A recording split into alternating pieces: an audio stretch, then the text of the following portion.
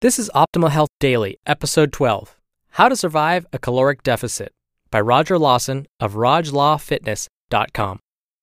Get ready to maximize your potential with Optimal Health Daily, the podcast that brings you the best content in health, fitness, and nutrition 5 days a week. Your optimal life awaits. Now here's your host, Dr. Neil Malik. Hey there, and welcome back to Optimal Health Daily. And if you're new here, thanks for checking us out.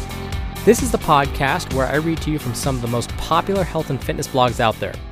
And today, we're lucky enough to have another new author for the show, Roger Lawson, or Raj as he goes by. He's actually a funny guy. He said to make sure we try to capture the Barry White voice that he goes for when writing all his posts. I don't know if I can get that deep. Okay, that was pretty bad. I tried, Raj, but I don't think I'm ever going to do that again. That sounded like Christian Bale's Batman mixed with I don't even know what. So we're going to move on and try and forget that. All right, so the goal of his blog, and this is straight from his site, is to make 100,000 people feel good and look great without turning it into a full-time job, all while having a lot of fun along the way. Can't argue with that goal. So really quickly, before we get to his post, if you're enjoying these readings, why not share this podcast with a friend? There's no super easy and straightforward way to share a podcast at this point, so the best thing you can do is simply show someone how to subscribe. If everyone listening right now showed just one person how to subscribe to the show, it would make a really big difference. So please do that if you want to help keep the show going. We greatly appreciate it. All right, that's my only ask for today, so let's hear from Raj for the first time and start optimizing your life. How to Survive a Caloric Deficit by Roger Lawson of RajLawFitness.com. In this diet game, there are rules. Now sure, if you break these rules, a referee won't drop out of the sky and blow a whistle all up in your face, but by following them, you'll increase the likelihood of sticking to your caloric deficit, emerging on the other side looking and feeling a lot better. 1. Secure home base. There is a tasty killer lurking in your house, and he is out to desexify your body.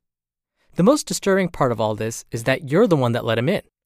A lot of the damage that occurs during a diet happens right at home. Late-night binging, mindless TV snacking, etc., and often involves all of the comfort foods that are mighty delicious but pack a ton of calories and are easy to devour with reckless abandon.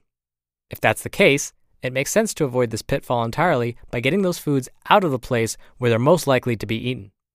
The first rule of Rajonian law is that if a food is in your house, it will eventually end up in your stomach. Sandra Ahmod and Sam Wong wrote a great op-ed piece for the New York Times discussing how willpower is a finite resource, and that while demonstrating Zen-like willpower on one task, you deplete your reserves and are therefore less likely to display that same amount of self-control when performing another seemingly unrelated task. I don't say this to give you a reason to obliterate the cookie jar when stressed, quite the contrary, because with practice, our willpower reserves can be bolstered. The best way to avoid eating something is not to have it around at all. If you're not ready to make this plunge just yet, you can always slowly get these foods out of your house, first by reducing the portion size. Instead of buying the huge carton of ice cream, keep 1 or 2 of the single-serving cups in the house. Think of it as preemptive damage control.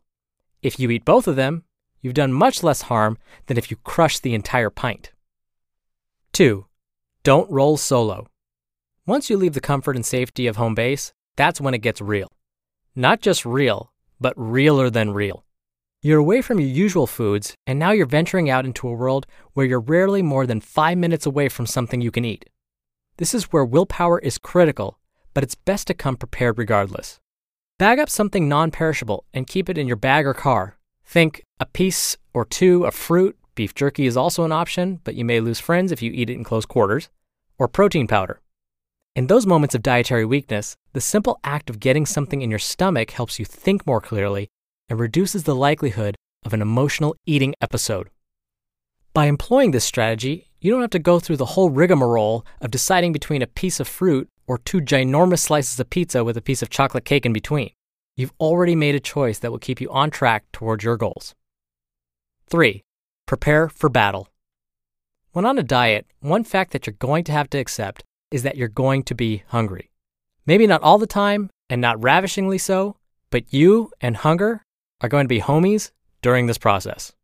You're going to have to interact with other people while in a state of hunger, and this is where it becomes easy to fall off the wagon. If you create a caloric buffer or eat in line with your goals before you head out of the house, you can drastically decrease the chances of overeating food at a get-together only to feel like crap about it later. A social gathering with food is just that, a gathering where food just happens to be. Just because it's there doesn't mean you have to eat a lot. This rule applies for grocery shopping as well. I'm sure that we've all gone grocery shopping while hungry at least once, and the result was madness on a grand scale. That list probably snowballed from 6 simple items into pretty much anything within arm's reach that looked like it might make your stomach smile with delight. Once the beast within takes over, everything starts to look like it could taste good, and you make purchases that you never would under a more sane state of mind. And let's be honest here. Do you really want to get home only to find out that 5 cans of Spam managed to find their way into your cart? In conclusion, what are your dietary survival tactics?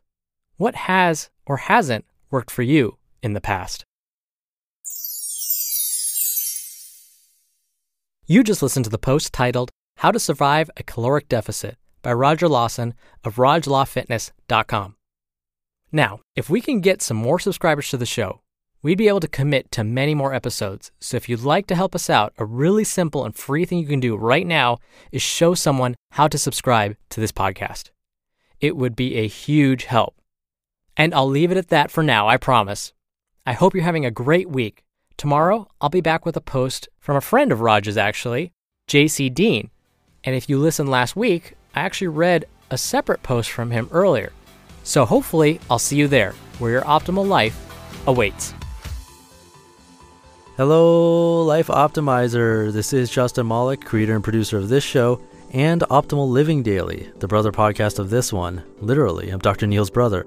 If you like the format of this show, you'll love Optimal Living Daily too, where I also read to you from blogs, but cover other topics like personal development, finance, and minimalism from bloggers like Derek Sivers, The Minimalists, Zen Habits, and many more.